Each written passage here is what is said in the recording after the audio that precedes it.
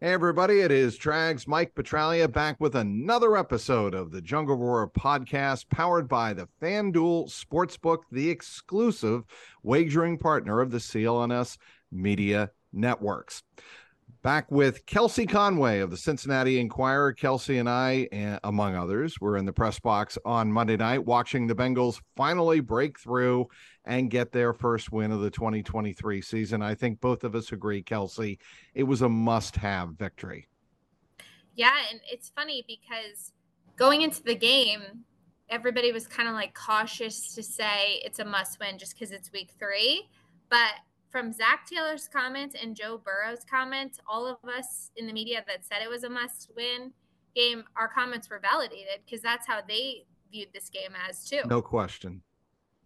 No question. And, I would say the thing, and we'll talk about this in a little while, the relationship between Burrow and Jamar Chase, and what an outstanding game that they had. But you pointed out on Twitter, and I know you were in the locker room talking to Trey Hendrickson, among others, the defense carried the story on Monday night. There is no question that the most dominant effort was put forth by Lou Anarumo's group. They needed it. We wondered all season to this point, 2 games in, where the pass rush was. But on Monday night, when they needed it, they got to a guy that, as you told me before the game, loves to sling it around the field. How are they going to handle Matthew Stafford slinging it around the field? Trey Hendrickson showed up big time on Monday night. Yeah, I mean, they looked more like the group that we all expected them to be. I mean, I feel like during training camp, all of us reporters said that the Bengals defensive line was the deepest group they had Right. on the defensive side of the ball. And through 2 games, their pass rush was virtually non existent. I mean, not even registering quarterback hits against the Ravens. They needed to have a big game. Look, they're paying Trey Hendrickson a lot of money. Yeah. They paid Sam Hubbard a lot of money. They paid DJ Reader a lot of money. They paid BJ Hill a lot of money. Those guys are being paid at the high level to produce and make an impact on the game and affect quarterbacks. And through the first 2 games, they just weren't getting there.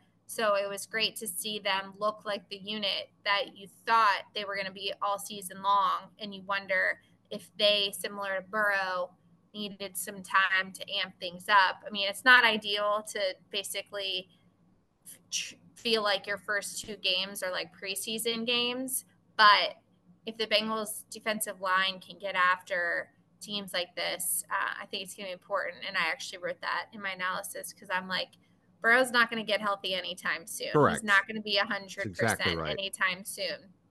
So the Bengals are going to have to rely on their defense and their wide receivers to step up and make plays. And I think the pass rush could be what really helps them in those critical games where you're just not going to get the heroic performances from Burrow this year.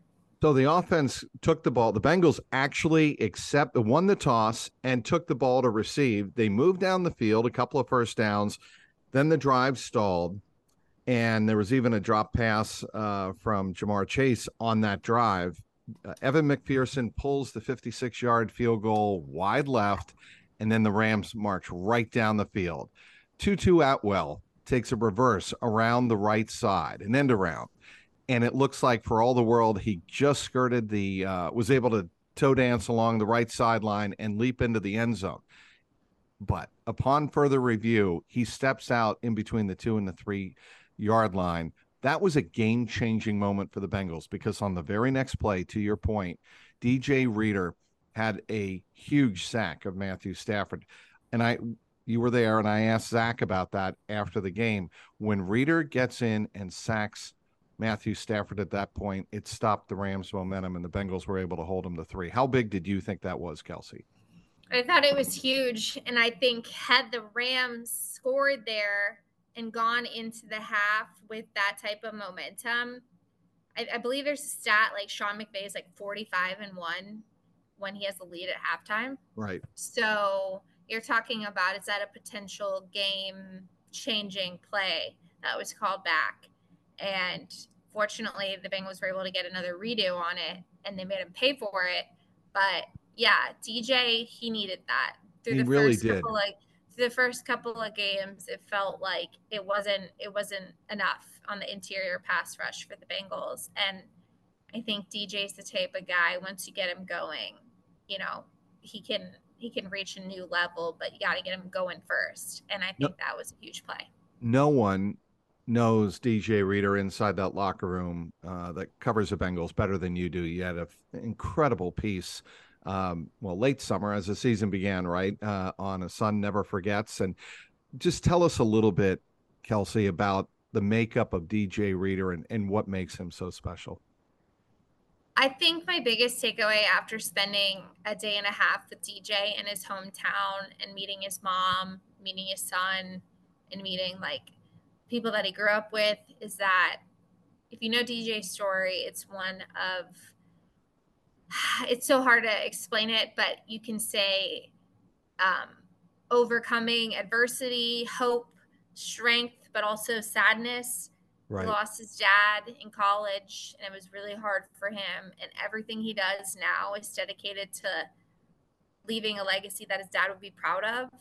And he channels so much of what he's gone through in his life on the field. And that's why, you know, everybody jokes about Blackout Trey, but DJ, it feels like, gets to another level in his mind too. And a lot of that is, I mean, he said something to me I'll never forget. He was like, based off of what I've been through, he was like, there's nothing I can't handle. And I think what stands out about DJ is he's like a no nonsense guy. Like, he's not going to sugarcoat it, and he's not going to tell you the Bengals can figure it out or the Bengals are playing well when they're not. And I think that's what I respect most about him. And you could tell, like, he knew this game was important for the Bengals. And you heard him when he was coming out of the tunnel into the locker room after the game. He said, back on track. Back on track. And I can't for the life of me figure out why this team can't get it going early in the season. I mean, we'll have all of next offseason to debate that, but sheesh, they sure do make it hard on themselves. They do, Kelsey, and I just don't think they played tough enough. I don't think they played hard enough, and they didn't play with urgency. And a lot of players in that locker room would agree with that, in that the Bengals did not come out in that first week looking like they were ready to take on the Cleveland Browns and Nick Chubb. And then against Baltimore, too many mistakes. Again, a lack of execution, and Burrow did not look himself at all in the first half. But I want to go back to the defense again, Kelsey, because you can't stress enough how important it was to get everybody on the same page on that defense. And another player I want to focus on is Dax Hill. I called it Max Dax because it was Lou Anarumo activating one of the fastest players on the defense and really having him fly all over the field. And, you know, I told you at halftime last night, as we were enjoying our halftime meal, that Dax Hill was the standout of that game to that point. And I thought that when he sacked Matthew Stafford, that was one of the turning points of certainly the first 3 weeks of this season for the Bengals. It is almost like the Bengals needed a wake-up call. They needed to be shaken out of their morose play throughout the first 3 weeks. And I think that play has the capability of doing that if they build upon it going forward. Yeah, I think it's an interesting conversation we could have right now. If you had to pick who was the defensive player of the game, is it Logan? Is it Trey? I don't think Dax did enough for the whole game, but he did. You know, that's what you were hoping to see from Dax. So I thought that was a really critical play.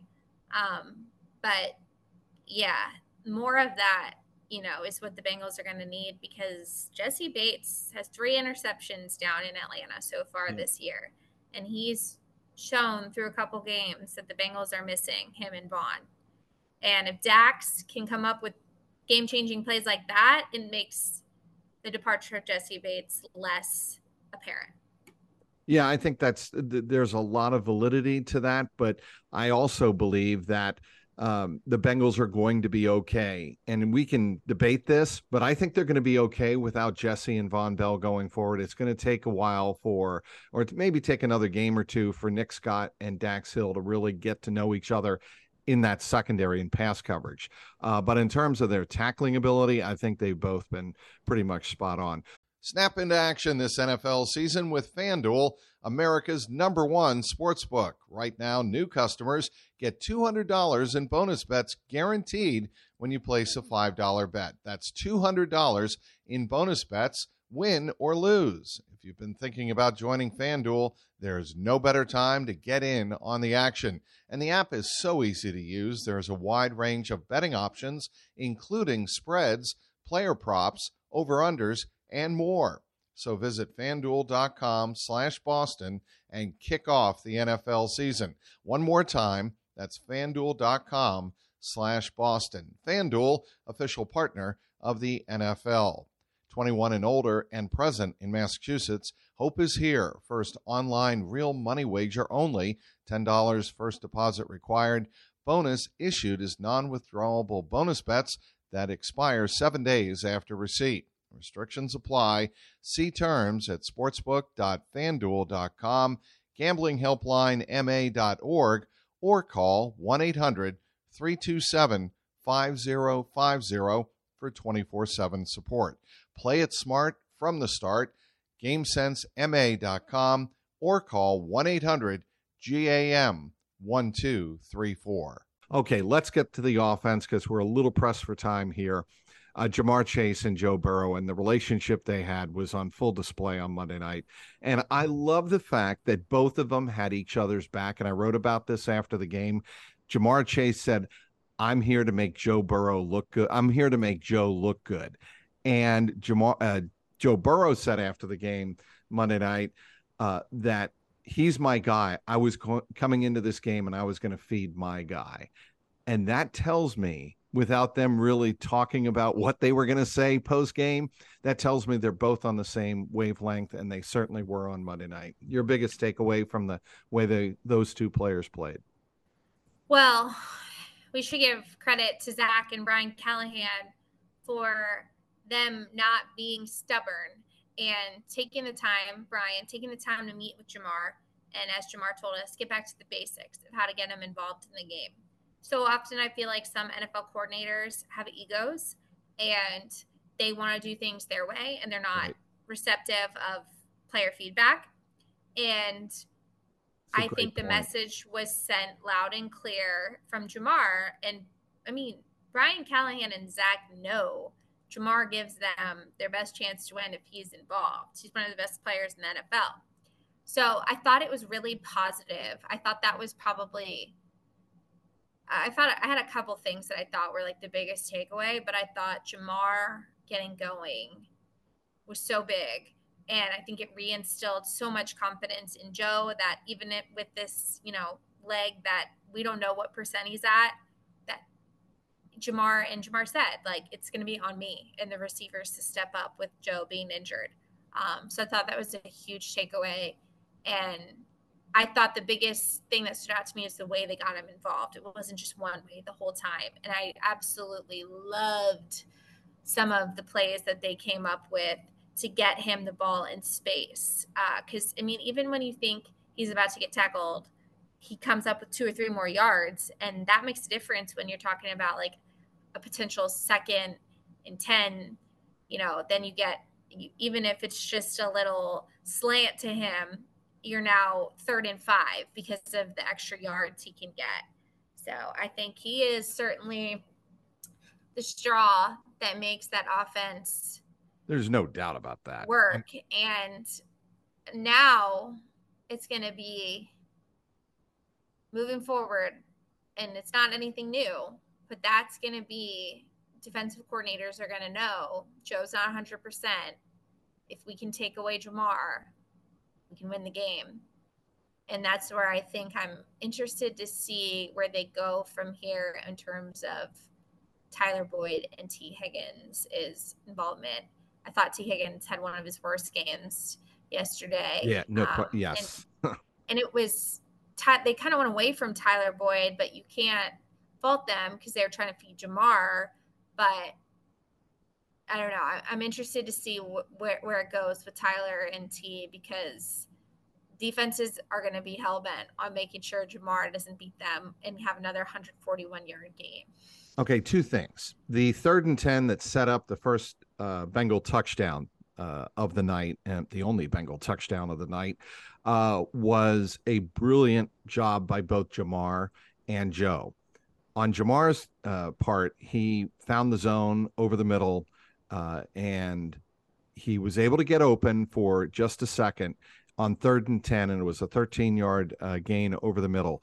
Joe, for his part, did not lead him into the safety to get crushed, because he knows he needs Jamar Chase healthy and standing upright for the rest of the season.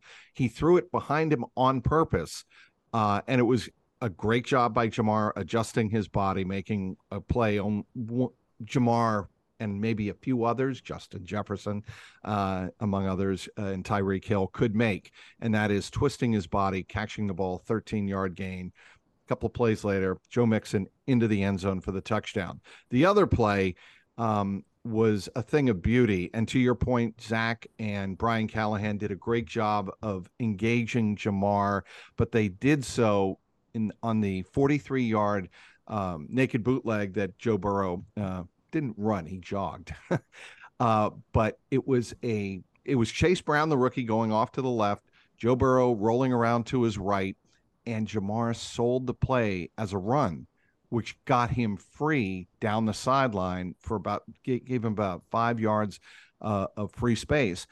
Burrow found him, and then he was off to the races. It's that kind of creativity, Kelsey, that the Bengals are going to have to show the rest of the year to get, to your point, get Jamar open.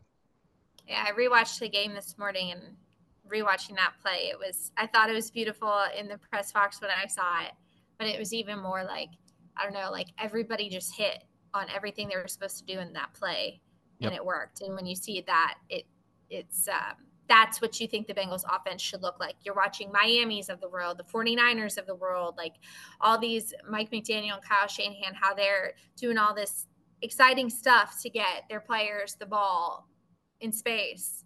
And that felt like you need to see more of that from Zach and Brian Callahan. And as we let you go here, Kelsey, what are the Bengals going to need to do to keep Joe Burrow healthy throughout the year? Because they're going to have to manage this. I think everybody acknowledged that after the game, especially Burrow himself. This is something he's probably going to have to deal with the rest of the year. Yeah, I mean, everything you read about calf strains, and we don't know the severity of it, but it's a 6 to 8 week deal where there's just no time. There's no 6 weeks that Burrow can sit, and the Bengals playoff hopes are still alive. That's why I never quite understood why everybody was so, the Bengals should play Jake Browning. I never quite understood I that. would have bought it. I would have 3 do or die game. I would have bought it had the Bengals taken that tack in training camp and said, he's not quite right. He's not 100%. We're going to do what we can do in the first 4 weeks. Everybody on the team knows that. And the mentality is we get Joe back, like Jamar Chase has been saying all along. We get Joe back when he's closer to 100%. And it's up to us to pick up the slack at the start of the season so that, when Joe comes back, he's coming back to a team that's ready to compete and pick up. That was not the way the Bengals played it. And Burrow was not himself in the first 2 weeks. They lost those 2 games. And now they're going to have to manage the situation. Not saying they can't do it, but that's really the situation, Kelsey, they find themselves in. Yeah, it's going to be fascinating, and there'll be no shortage of things for us to talk about on a week-to-week basis. But I think it goes back to what I was saying, and I wrote it in my analysis on Cincinnati.com. The offensive line is going to have to keep playing at a high level. I thought they were really good yesterday. You're going to need more interceptions and forced fumbles on defense. It's just how you're going to have to win games. That's going to have to be kind of like the thing for the defense, is taking the ball away. And like you said with Burrow, it's going to be getting him. I think you're going to see a lot of Wednesdays where he doesn't practice. I think it's going to be a lot of, let's give him an extra day. No question. And if he can practice Thursday and Friday. Yep. So don't freak out if you see him not practicing on Wednesdays. As long as he gets 1 or 2 days of practice, I think they can deal with it. But I think he does need to practice. I think he's proven he needs practice. And so I think you're going to see a lot of Wednesday load management type of vet style off days for Burrow. And then just like you're saying, like, and the good thing is he's really good even when he's not hurt about getting the ball out of his hands fast. Yep. So I think that they're in a position where they can make it work. But I think a lot of it's going to depend on Cincinnati's defense taking the ball away and keeping points off the board and not looking like the unit that they were in the first 2 weeks and more like the unit they were in the second half of last night's game. That is Kelsey Conway of the Cincinnati Enquirer. She does a phenomenal job covering all things Cincinnati Bengals for the Enquirer and Cincinnati.com. Anything else you're working on you want to get out there, Kelsey? Nope. Plus your podcast. Your plug your podcast. This is your chance to do that. Plug it. You can listen to my podcast, the Bengals Beat Podcast, twice a week, wherever you get your podcast. In the off season, we do some fun stuff with players. So if you want some conversations with Bengals players in the locker room, that's where you can get it. But yeah, so check that out. And Trags, thanks so much for having me on. My pleasure as always, Kelsey. We'll see you on the beat very, very soon. All right. She's Kelsey Conway of the Cincinnati Enquirer. My name is Mike Petralia Trags. I want to thank you and for downloading this episode of the JungleRoar podcast and remind you that it is powered by the FanDuel Sportsbook, the exclusive wagering partner of the CLNS Media Networks. Until next week, I'm Mike Petralia Trags. Keep that jungle roaring.